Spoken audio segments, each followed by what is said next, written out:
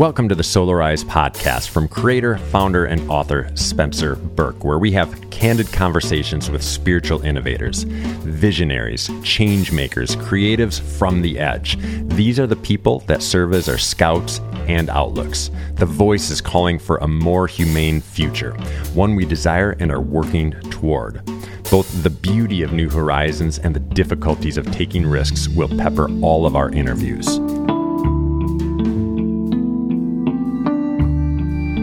Welcome to the Solarize podcast. I am so excited to be joined by pastor and therapist and just all around good guy, Justin Meyer, who I just met at the Solarize conference. And here's the thing. I feel like what you talk about and what you stand for is something that often gets ignored. So Justin, just give us maybe a 40,000 foot view on who Justin Meyer is and a little bit of how you do pastoring different. Well, who I am is a person who cares deeply about helping people become who they were created to be. And I think a roadblock that many people suffer from in that is trauma. And so whether it is trauma in the form of ACEs, also known as adverse childhood experiences, or trauma that they're impacted with every day, it causes disruptions in the brain, and it causes us to not think in our most logical format. If you just want to put it that way, in the logical format, so utilizing our frontal lobe. And that prevention causes all kinds of problems. In fact, we just heard a speaker here at Solarize who was talking about the effects that ultimately trauma has on adolescents and teenagers being in the juvenile justice system and, preventing them from living full lives because instead of living a full life, they're behind bars. And so I just work really hard on both in faith communities and in the secular world, in the everyday lives of regular people who may not be attached to a faith community, to help people overcome trauma. And where did your interest in this come from? Is this something, were you that little kid who was going to be a therapist for as long back as you can remember? Or was there an event in your life that led you to this place where you're at now? Actually, I used to be a jerk. And join the club. And I used to be a fundamentalist, and in the worst sense, probably caused quite a bit of trauma in my early years. And so this is my way. In fact, it's really interesting. The first time I heard about trauma-informed care, I thought it was horse crap. I really did. I thought it was worthless. I thought it was touchy-feely science. I thought it was giving people gold stars just for doing what was expected of them out of life and, not excelling, or like, why are we going to celebrate normal? But it's important to celebrate healthy and normal, because if we don't, then people don't function that way. And so I had some traumatic experiences in my life and kind of wrestled with these ideas and got involved one way or another. I think it was divine, but in mental health work, and slowly transitioned. And so that's how I ended up. I didn't ever expect to be a therapist. I'm working on my Psych D now.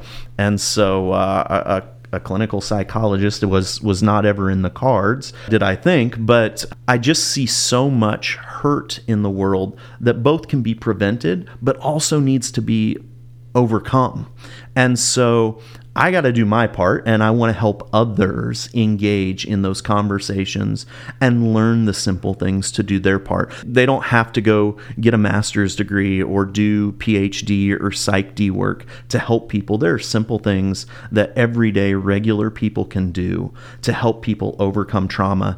And honestly, I think if faith communities don't get on the right side of trauma-informed care and resilience building in the next 20 to 30 years, those groups will be obsolete. They really will. They will have no place in our culture or our societies.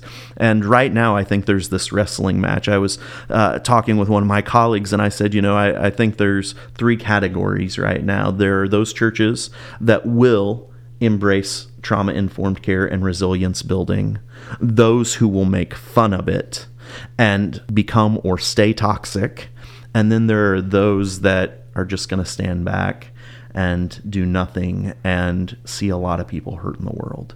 So, yeah. Yes. Oh, I'm so excited we're having this conversation. This is really close to my heart for a number of different reasons.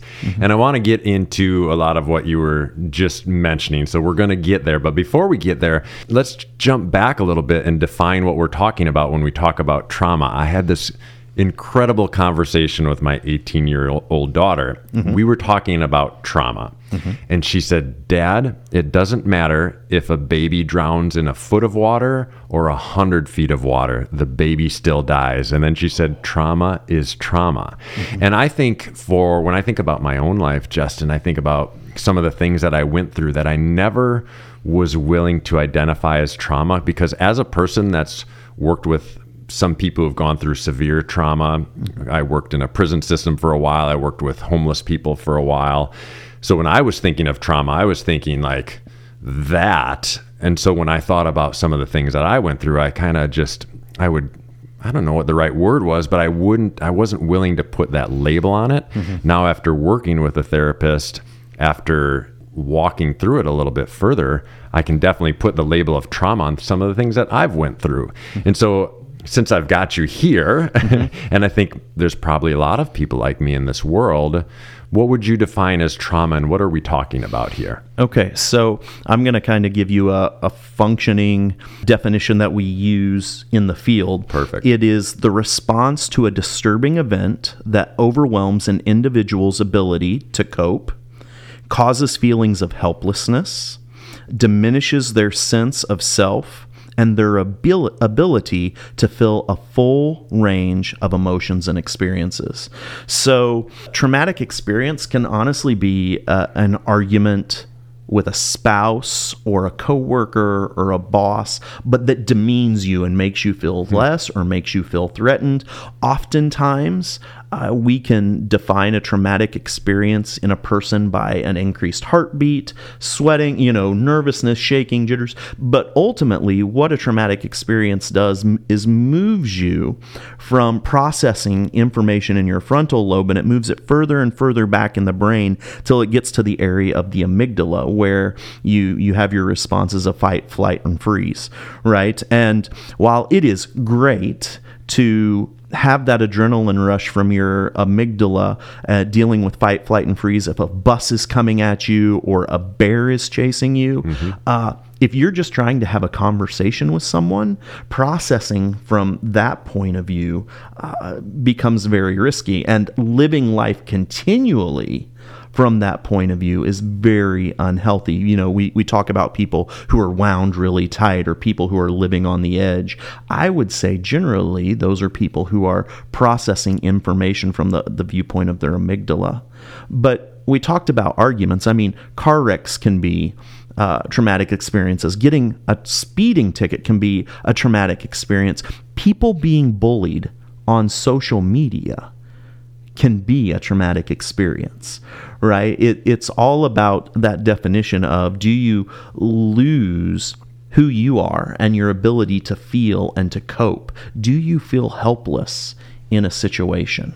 Yeah, thank you. That's super helpful. And I think, again, whether it's really severe, significant scenarios or something that to some of us feels minor, at the end of the day, however you respond to it is what matters the most, I think, and in some ways defines how it will affect us as well. You shared earlier today that you're more of a sensitive person, that you feel other people's feelings, you connect. Yeah, it's an interesting thing. I was never really willing to admit that for the longest time. And finally, when I was struggling through some trauma of my own, I was, for the first time, just within the last couple of years, able to admit, I'm a really sensitive soul. That's why trauma tends to stick to me a little bit more, even though I don't like to admit that either. Right. Well, I believe that there are other people like you, and especially there are some children that might be like you, right? And so we as parents can cause trauma with our children who are more sensitive. I have one like that,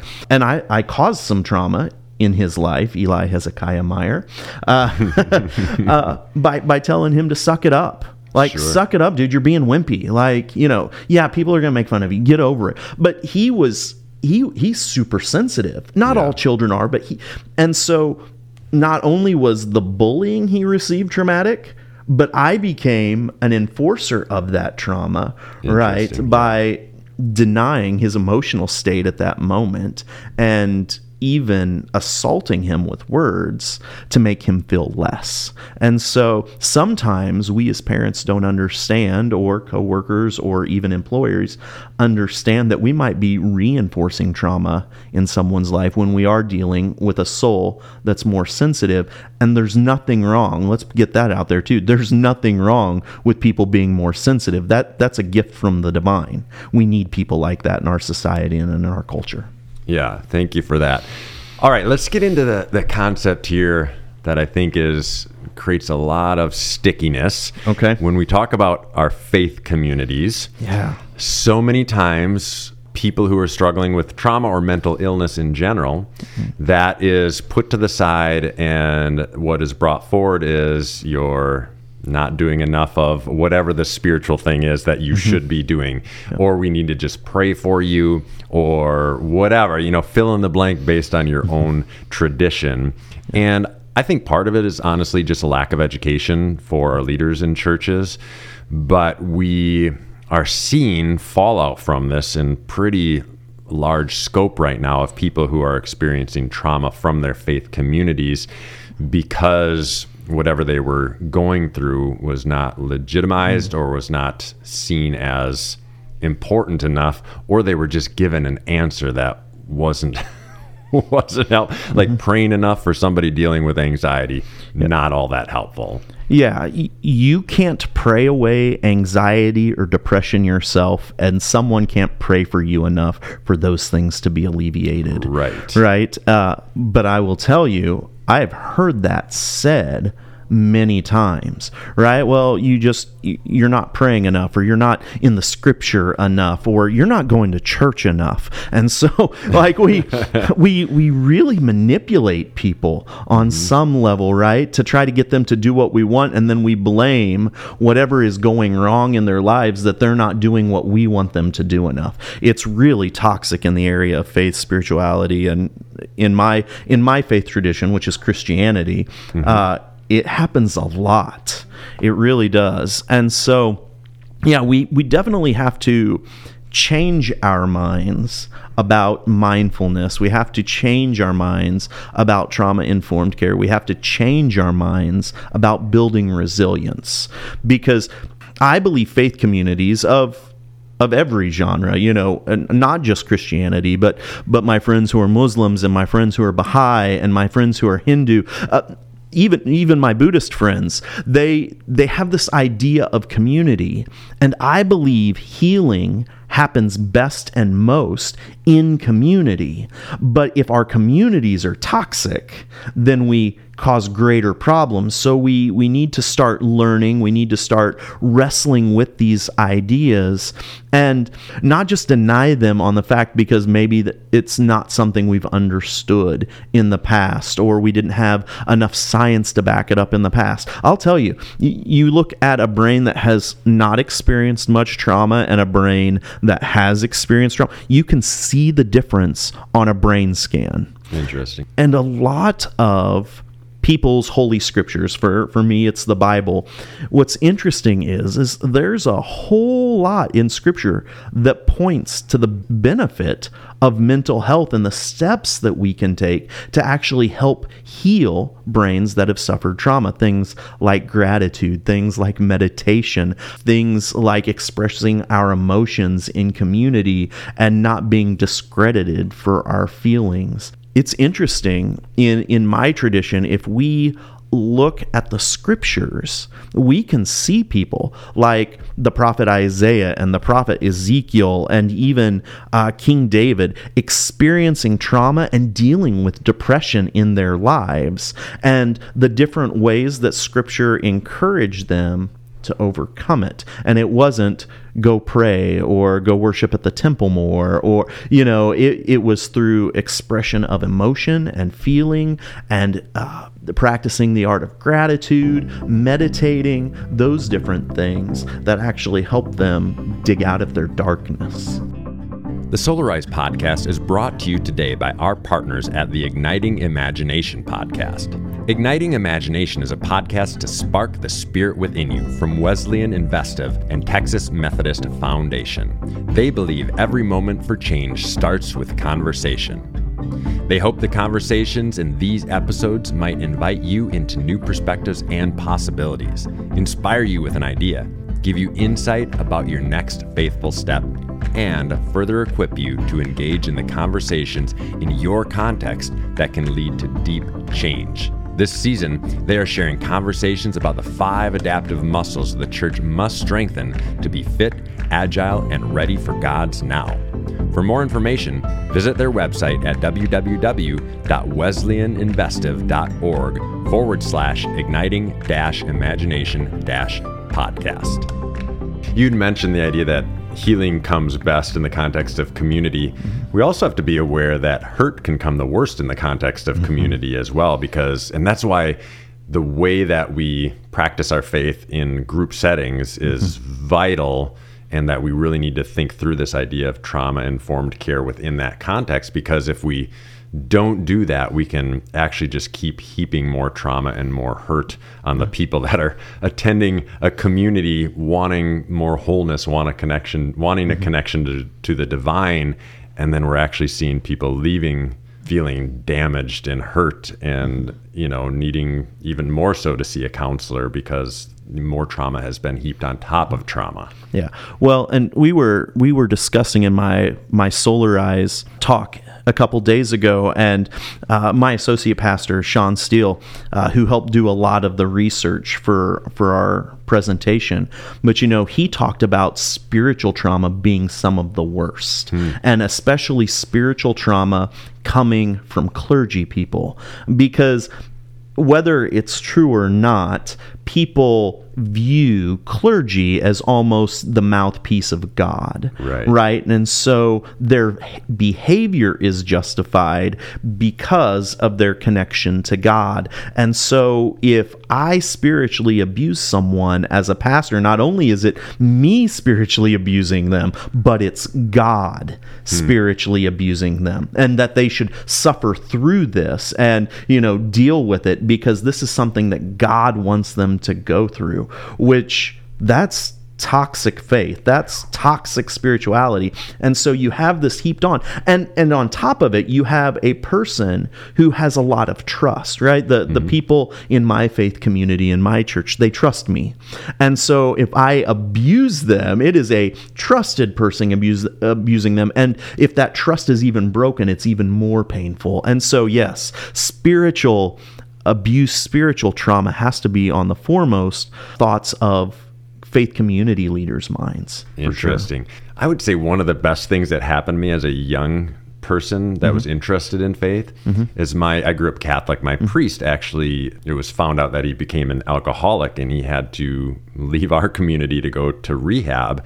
And the reason I say that was a good thing for me is because that was the moment when I realized, oh yeah, my priest is a human being. He's not some sort of God character.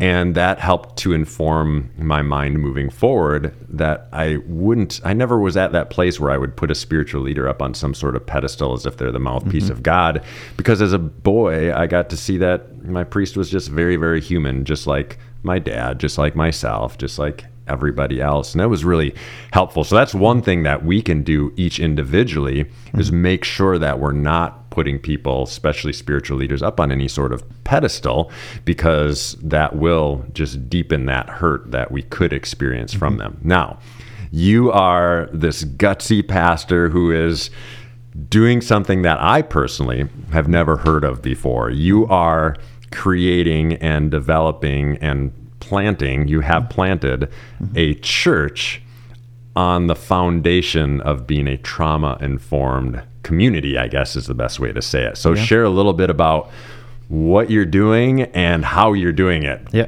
So I want to say, one, we definitely are trauma informed, and I want more people to look at the idea of becoming a trauma informed faith community. But I would like to say we're doing something too that I think is the progression, hopefully, of trauma-informed churches in the next 5 or 10 years, but that's also being a resilience-building church. Like, I think it's important to be informed, but not just understanding that people have trauma and deal with pain, but then helping them overcome trauma and pain is just as important. I think maybe even more vital than just understanding, which is a great first step, but you have to become active in the healing process too. And so we do different things to help in the area of being trauma-informed and resilience building. So the first thing, and I would like to say it's the simplest thing, but some Sundays and some Bible studies and some board meetings, it's the hardest thing, but we take time every time we gather to do a mindfulness moment. And we have specific mindfulness techniques to help fire serotonin and dopamine in people's brains, to help them move from processing information with their amygdala and moving it to the frontal lobe. And so literally every time we gather as a community, whether it's 2 or 3, whether like if it's for dinner, whatever it is, we make time to do a mindfulness or a meditative moment to help center us so that we can process what each other are saying more clearly, so we can process what we're hearing from God more clearly, so we can process the information that we might be reading more clearly, but so that it's not coming from a place of fear or combativeness, but coming from a place of processing and logic and understanding. So what can an exercise like that look like? Just so we have a little bit more concrete idea of what you're talking about. Yeah, so we will, it's directed, so someone stands up the front, not just me. We have different people in our congregation who are trained to do this, and they will stand up and we'll start some frequency music, and then we'll say things like, do me a favor and close your eyes. If you feel comfortable, please close your eyes and take a deep breath in through your nose and out through your mouth, and begin to relax. And then we ask people, we say, picture the person in the world who loves you most at this moment in time. Picture them, and now try to experience internally what their love feels like. So for some people, that's a warm feeling. For other people, it feels like electricity. For other people, it feels like goosebumps. But even now, try to experience that love. And we're quiet for a moment. And then we say, and think that the creator of the universe, the divine source of everything, loves you even more than that. So when we do that exercise, what we are doing is connecting with the hippocampus to fire serotonin in their brain. So we always fire serotonin first, not because it's some magical formula or I have medical advice to do so, but that's what we focus on. Usually people oftentimes are dealing with depression or anxiety, and so firing serotonin is a good way to help bring them calm and peace. The next thing we do then is, an example would be, we don't do these two things every time word for word. We have different exercises, but then we focus on firing dopamine. And one of the ways we do that is we say, what is something that you're looking forward to in the next week, in the next couple of weeks, in the next month? What is something that you're excited about, that you're hopeful for, that you're looking forward to? How's it going to feel when you're experiencing that? Take a deep breath in through your nose, out through your mouth. What's it going to feel like when you have completed that event, that task, that opportunity? Try to feel that internally right now. Do you feel the excitement? Let yourself feel excitement. Do you feel the safety in that moment? Do you feel the happiness? Feel the joy. And take a deep breath in through your nose, out through your mouth, and open your eyes. And so it's just simple things like that. It takes us about 7 minutes. Okay. We try to keep it in that time frame. Sometimes it goes a little longer. Sometimes it's a little shorter. But we also focus on things like gratitude and breathing exercises and, different ways to help people engage in mental health recovery and overcoming trauma by firing different hormone baths in our brain, stimulating the hippocampus. It's really science. It is. And, the scripture from our tradition talks about things like inspiring joy and rejoicing, which means to practice joy over and over, which is actually a form of gratitude, right?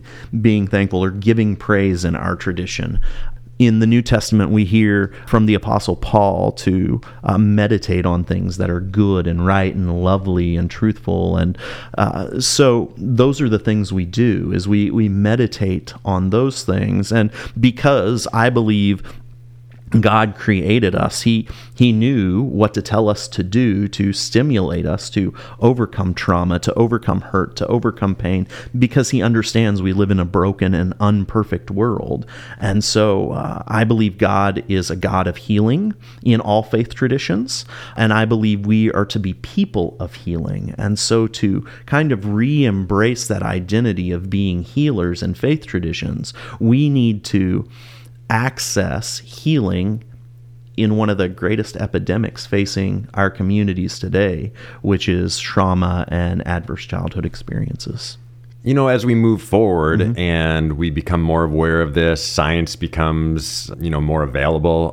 I guess I'll say more people in faith communities, I think, are wanting to talk about this. What would you see moving forward if the world worked out how Justin wanted it to? What would you see in faith communities moving forward in this idea of trauma-informed faith communities? So right now we're trying to put together a board of trauma-informed resilience building faith communities to actually help people become certified in this, to have the practices available, and not just a system where we give you some tools and leave you alone, but where there's real interaction, there's real accountability, right? Because we all have some bad habits that might cause trauma for people. And so how to overcome those habits, and then how to start building resilience and making sure we stay on top of it, that it really is a central part of who we are as faith communities. So we're working on that. We have a network right now. We're getting ready to launch a couple more trauma-informed faith communities. We're called the Emmaus Church Planting Network. And so we are planting new faith communities that truly are trauma-based. And then we're trying to connect with those congregations right now, even though the network isn't complete or forming. We believe in doing the hard work first, which is if there is any faith community, and you don't have to be a Christian faith community, we want to help them engage in this discussion and talk and give them whatever resources we can, because my goal is that not just here in the United States, but around the world, faith communities do become trauma-informed and resilience building, so people truly can heal and become who they were truly made to be. Well, I think that sounds amazing. That sounds like a great goal, something great that we should be moving towards. And so thank you for all of your work. Thank you for being a bit of a pioneer in this space, I would say. And how can people get a hold of you or find out more about what you're doing? Yeah, the best way to connect with us is www.rethinkfaith.org, which is actually our church's website right now. We're getting ready to launch some other websites. You can also find me at www.yourhealingpathways.net. And I'm on Twitter, I'm on Instagram, but not super active. You can find me on Facebook. Honestly, if you send us an email, justin.patrick.meyer@gmail.com, I would love to Zoom with you or talk, FaceTime, but whatever we can do to help get you on the road of becoming trauma-informed and resilience building. So good. Well, thanks for being a part of Solarize. Yeah. Thank you for your work here at the conference this year, and thanks so much for being a part of this show.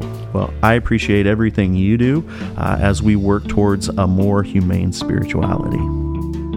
Make sure you support the Solarize podcast by subscribing to it, giving it a 5-star rating, and write a review.